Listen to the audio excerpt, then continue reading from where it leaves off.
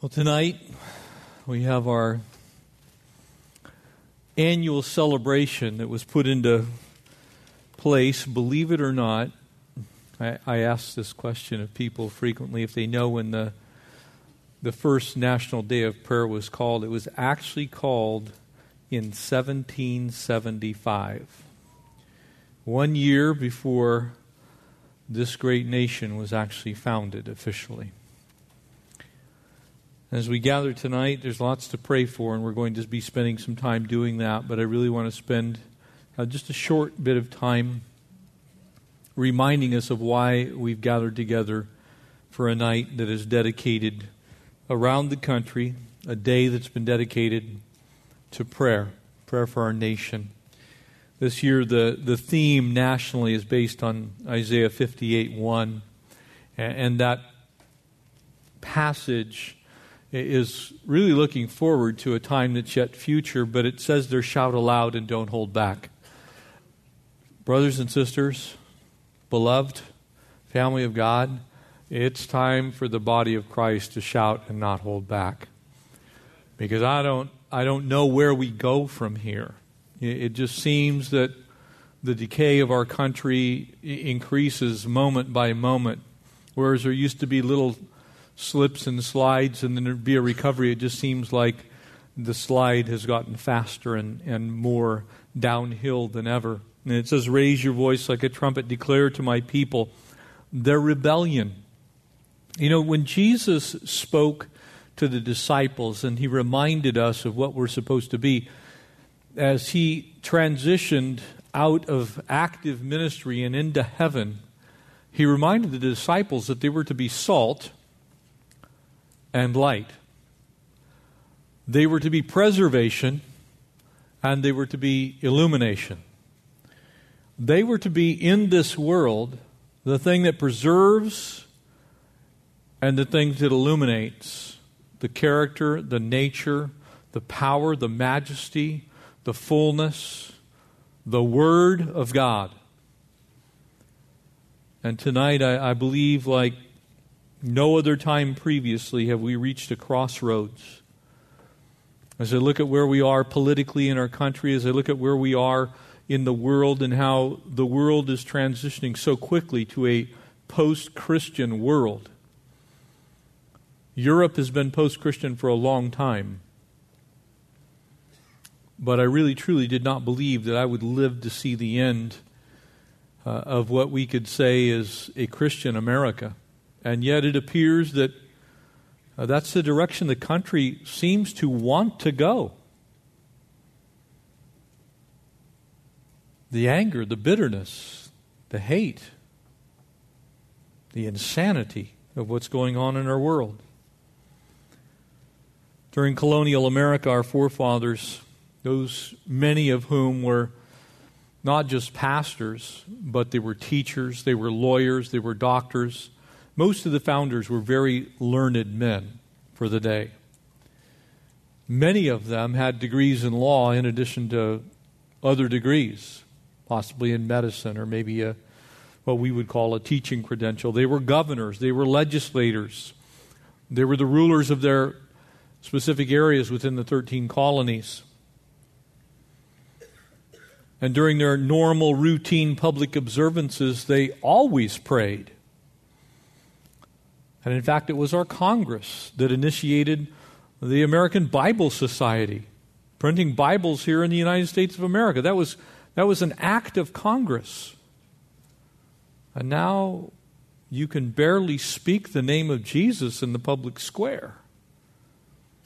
And so as we think tonight, one of the books that was used and is still used in some law schools, commentaries on the laws of England by William Blackstone, it's used today, but in that work, there were hundreds of scripture references. Because William Blackstone understood something I think maybe our nation has forgotten. That without there being a God who governs the affairs of men, there's no basis for any law. Because if it's just about what you think or I think or someone else thinks, if we don't all answer to somebody else, then laws are meaningless. They're just simply somebody's idea. But William Blackstone understood that the laws that governed mankind must emanate from God Himself. And so he gave it two component parts, and he called them the moral portion and the administrative portion. In other words, there was something that was a moral truth. And of course, the greatest of all those moral truths that we have in our world today still remains the Ten Commandments. They lay out man's obligation to God, and they lay out God's desire for mankind. And yet we sit here and we seemingly have thrown those out. On July 20th of 1775, recorded in the writings of Samuel Adams, a fellow patriot, James Warren, wrote to him about the first day of prayer held on that day. And he said, "Sir, 3 millions of people on their knees at once supplicating the aid of heaven is a striking circumstance, and a very singular one in America. May the blessings of heaven follow in answer to our prayers. Amen and amen and amen." I wonder sometimes if the church itself is not in many ways responsible, and I'm not speaking specifically of any one church or of you gathered together tonight here, but I'm talking about the church that professes to love the Lord their God with all of their heart, their soul, their mind, and their strength, but fails to stand, fails to heed, fails to teach, fails to be both salt and light. Today's National Day of Prayer hails from a pivotal time, 1 year before the signing of the Declaration of Independence. And it was at that time that America was birthed, conceived, and continues to be sustained by prayer. I can only imagine what our world would look like if Christians ceased praying. If what is happening now is after the fact of people on their knees praying, can you imagine if we don't pray harder where this world is going? Founder Ben Franklin called for a constitutional convention in Philadelphia, and what turned the tide of that meeting was not the meeting of the minds. It was not the articulation of what would become the Declaration and then following it with the Constitution, the Bill of Rights. That would not be what caused that to come to pass. It would be the prayer meeting that he called, because they came to an impasse. They couldn't get anything done. No one could agree. And so a prayer meeting was called. And from that prayer meeting was birthed the Declaration of Independence, was birthed the Bill of Rights, the Constitution. That's conveniently left out of our history books now. That a vast majority of America learned to read by reading the Bible. And if they didn't read the Bible, they read McGuffey readers, primers that were filled with Scripture, overflowed with it, biblical principles throughout. And yet today, to do that same thing in school is actually, in most states, illegal. We're in the midst of a crisis, family. The need couldn't be greater. We're in the midst of an election year where it seems as though the population of this great nation has lost its collective mind. How we could possibly get where we are right now is beyond my fathoming. I really don't understand it. The choice is not good, and yet the choice is what we have. It seems as though the choice is between bad and bad. Worse and worser. Not good and not gooder or something. It's insane. And I really mean to make no political statement, because it's not Republican, it's not Democrat that we need to worry about. It's the fact that we've lost a view of Christ. This isn't an issue about political party. This is an issue about the soul of the country and where we're going from here. What's going to define us? What will mark us? And it's not just capitalism and free markets. It's where's our moral underpinnings? What do we really believe about the sanctity of life? It seems as though we care more about lesbian, gay, and transgendered issues than we do about whether people have bread on their tables. We care more about peripheral things. And to me, I'm just going to be blunt, that's a peripheral thing. That group of people makes up less than 4% of the entire country. That means that 96% of us are not LGBT. And yet, if you watch the news, if you look at legislation, if you look at what's going on in our country, if you look at what's going on television and in movies, you would think that the entire country is gay, lesbian, and transgendered, because it occupies everything. That's not from the Lord. And that's not to be unloving. That's to say there are a lot more serious things for us to concern ourselves with. The Supreme Court has already redefined marriage. Didn't believe that would happen, but it has. Never thought I'd live long enough to see that.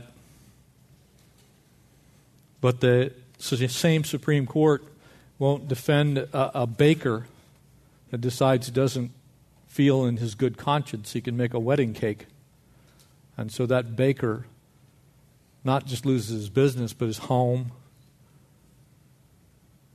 We have lost our way. We've lost our way. Probably most of you have been tracking a little bit with what's going on with Target right now. And the whole issue of same-sex bathrooms. Target, for the most part, has had unisex bathrooms for the last 10 years. So there has not ever been a time in the last 10 years when someone who's having a little difficulty discerning what gender they are didn't have a private place to go where they would not be discerned as having anything different about them. And yet, we find ourselves in that place. And so now we're already seeing the fruit of it. Pedophiles taking advantage of that law. Perverts taking advantage of that law. A simple search of the U.S. Department of Justice's website, you'll find out that there are more registered sex offenders in the United States of America than there are transgendered people.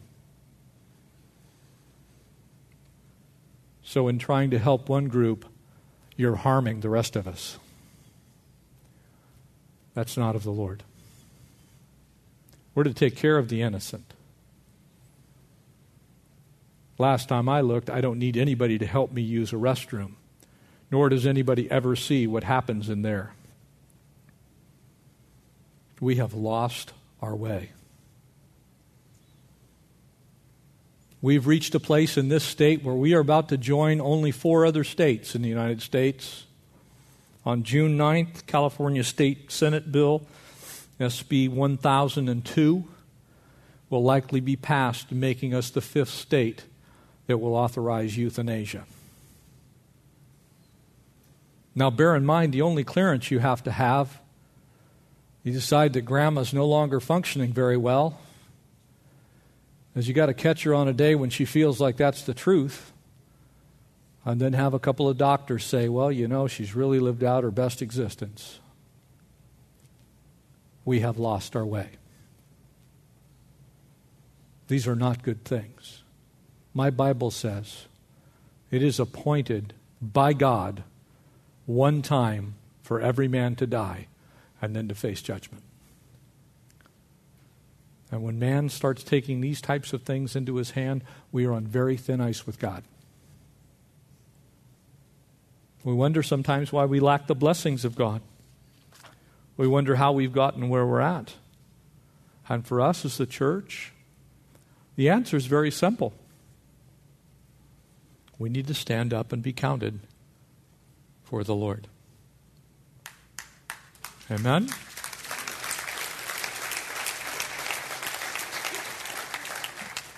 We can't just lie down, and we can't be afraid.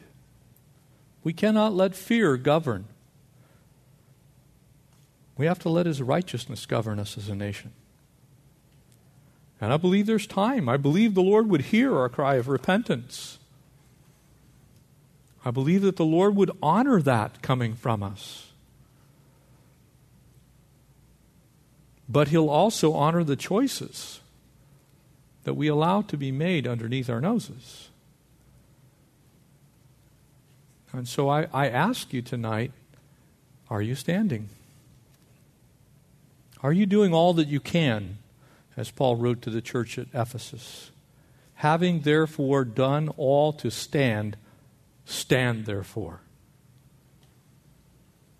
And that doesn't mean being against anything. It means being for the Lord and what He simply has stated in His Word. You need to stop letting people talk us down as if our voice doesn't matter. My voice matters as much as anyone else's in this country. Your voice as well.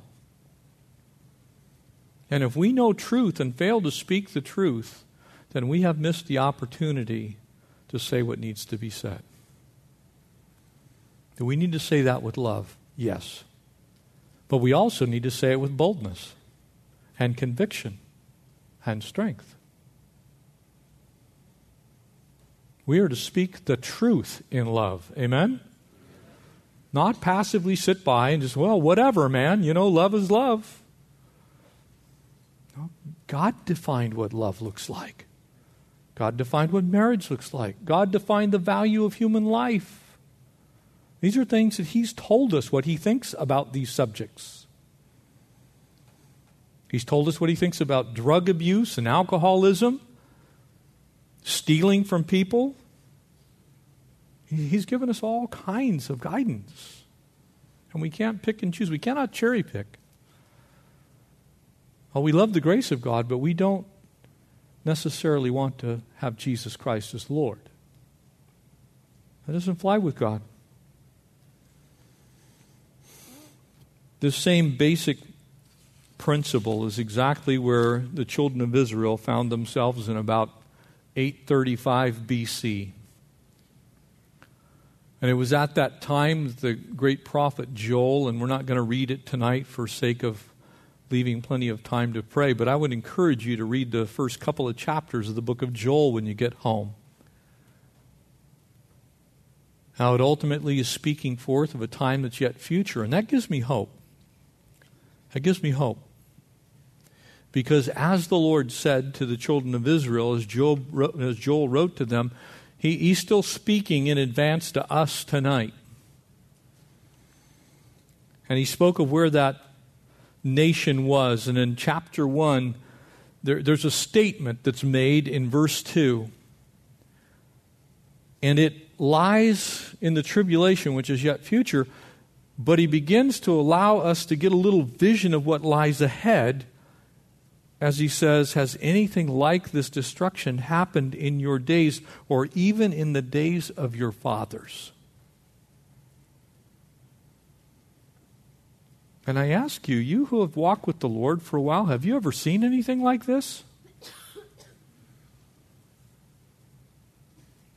Have you ever seen the world in such a condition that it's so adamantly against the things of God and for the things of sin? I haven't. And I'm a child of the 60s. I thought I'd seen some sinning. I figured, well, it's not going to get any worse. This is as bad as it's going to get.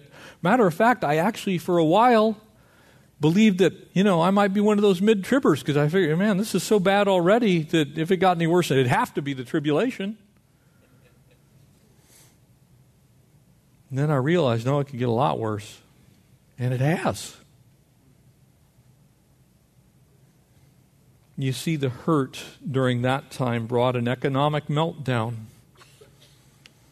The economy appeared to be doing well at the time of Joel, and then famine after famine after famine swept in and took everything that they hoped in.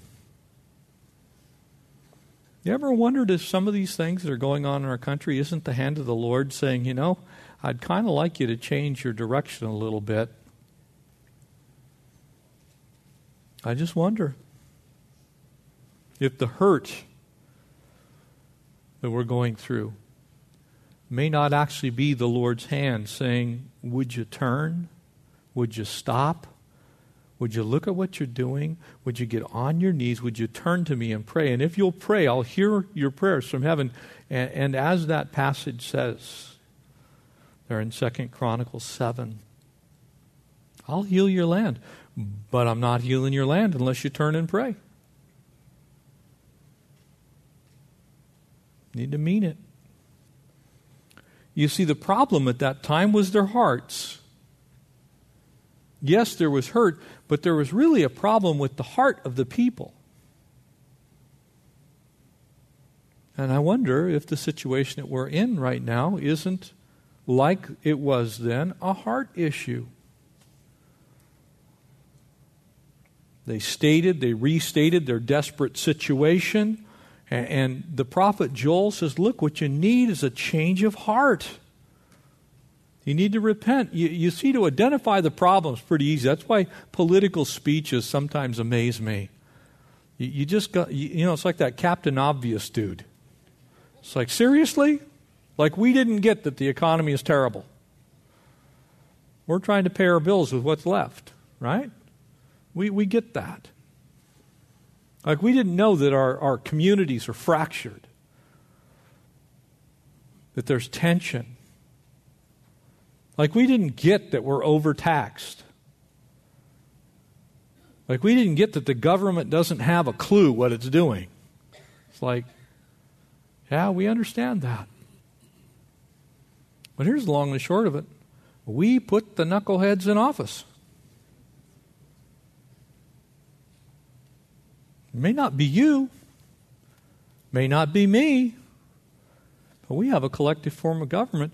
And when the church, when you won't go to that guy that sits next to you in the office, or that lady that, is having her hair done, whatever, and that subject comes up and you stay silent, you're letting them believe with their heart something that's not true. We need to be bold. It's time to just stand up and say, look, no, God has an opinion on that matter. And here it is. You see, people's hearts won't change unless they know the truth. And when Jesus said, I am the way and the truth and the life, and no one comes to the Father, but he meant that. He's truth. So what he says is true. Till that final judgment, the good news is there's hope. Or in Joel chapter 2, it says, in verse 12, it says, turn with all your heart, with fasting, with weeping, with mourning, and rend your heart. Not your garments. Rend your heart. Don't tear your clothes. You see, that was normal for the Hebrew people. When they got really worked up, they tore their clothes. It was the most valuable thing that many of them possessed. So it was a sign. But sometimes they'd tear their clothes just as an outward act. And God's saying, look, don't tear your clothes, tear your heart. Get real with me. Return to the Lord your God, for he is gracious and merciful and slow to anger and great of kindness, and he will relent from doing harm. Look, the answer is in God's house. It's not in Washington. It's not in Sacramento. It's in God's house. We have the answer. And it's a heart change. It's a heart change in government. It's a heart change in the workplace. It's a heart change in homes. It's a heart change in people in general. That repentant heart is remorseful. It's not belligerent. I'm listening to some of these political speeches and I'm going, man, if I ever talked to my dad like that, I'd be missing teeth. I'm not saying that's right, by the way. I'm just saying where we have lost our ability to discern what is even proper. Not just what's right, what's proper. What marks us as being different from animals?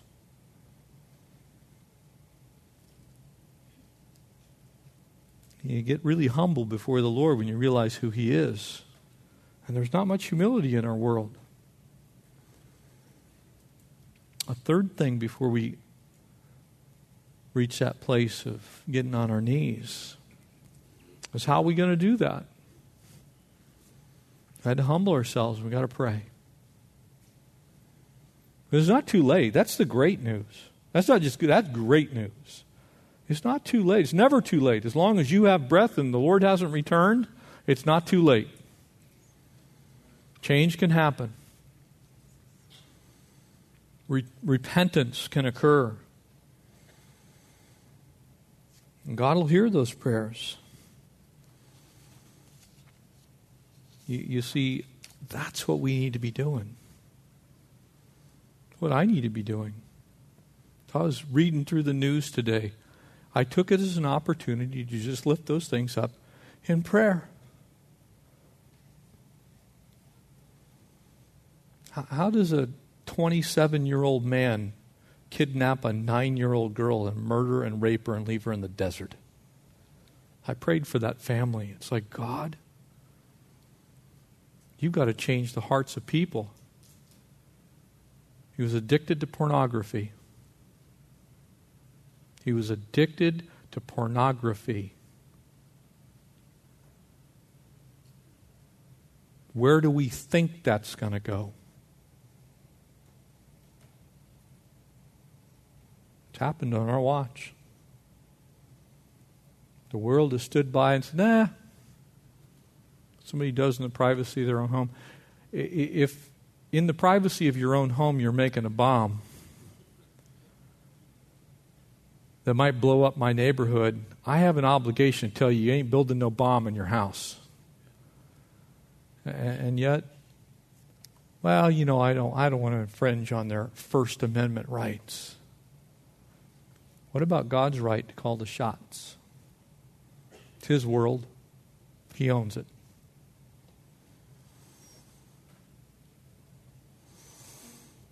And I want to leave you with the hope, and then we're going to turn our attention as the guys come out. We're going to take 4 different areas, and we're going to spend some time in prayer over them. You see, God's zeal to punish, to recompense sin is greatly outweighed by His mercy and His grace and His kindness. He wants to be merciful and He wants to be kind. That's God's heart. But if we leave Him no choice, if we leave things unchanged, if there's no repentance, there's no heart change in our world, then He will have no choice. I don't want to see that time come. I want to see the mercy of the Lord poured out again. I want to see the kindness of the Lord poured out again. I want to see people won to Christ in repentance. I want to see revival, frankly. Maybe one more time. When I was in El Salvador, one of the things that we were praying for was, God, send revival. Send revival. Can I give you a little secret? You can't be revived unless you're vived in the first place. There has to be some life in what's already alive for there to be any revival. There has to be some fire within the church if there's going to be revival. Because if the world doesn't see fire in us, they're never going to want what we have. If we look dead, if we look lifeless, if we lay down and die tonight, spiritually speaking, of course, then why would the world want what we have? There should be a holy boldness about us as a church.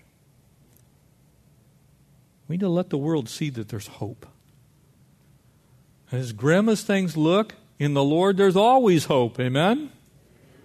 As crazy as our world is, as messed up as it is, I can't see a path that looks good, but I can see a God who is good, who's not willing that any should perish, but that all should come to repentance. And it's to Him we need to plead. For our own lives, for our families, for our church, for our city, our own homes. Can you imagine if every Christian marriage never saw divorce, what that would do to our world? Can you imagine if every Christian mom and Christian dad led their children to becoming followers of Christ? Lived it out at home to where it was inevitable? Not that they could save their own, but there was such a presence of Christ in their homes that the kids said, Mom, Dad, whatever you are, whatever you've become, whoever you are, I want to be like you. But the problem is they don't see that. They see dads watching porn. They see mom and dad drunk. They see you attending parties. They see you doing the very things you tell them not to do. No wonder they don't want to be Christians. It's time to stop playing games with God. And it's time to stand up and be counted. It's time to live out what we say we believe. And I mean no disrespect to anyone. No condemnation to a single person that's here. Maybe 100% of all here tonight are doing these very things. But can I say to you, let's help other people do the same. Let's stand when others won't. Let's speak when others won't. Let's pray when others won't. Let's be salt when others won't. Let's be light when others won't. Let's be people of the Word and not people of the world. Amen? Let's pray. Father, thank you now for this time that we're going to spend in your presence. And Lord, that your Spirit would move in this place tonight. God, we truly believe that prayer does indeed change things, that it transforms us as individuals, our families, can transform our neighborhoods, our city, our state, our nation, and our world. Lord, can be transformed by the power of prayer. And so on this National Day of Prayer, we come to you humbly. Lord, it's a night when maybe we really do need to get on our knees. We need to humble ourselves and supplicate so that the peace of God can once again come. And Father, we just begin now by positioning ourselves with our hearts inclined towards heaven, our minds on the things of the Spirit. Spirit, come and speak to us and how we ought to pray. And so as we begin, Lord, these times of prayer, would you be in our midst? Teach us, God. Teach us, God, how we ought to pray. We love our country. Lord, we love our world. We love our brothers and sisters who walk this earth with us. And Lord, we're worried. We're concerned, God. We know you can fix it. And so help us to lift up the needs, Lord, of this country, our world. We honor you, Jesus. It's in his precious name that we pray. Amen.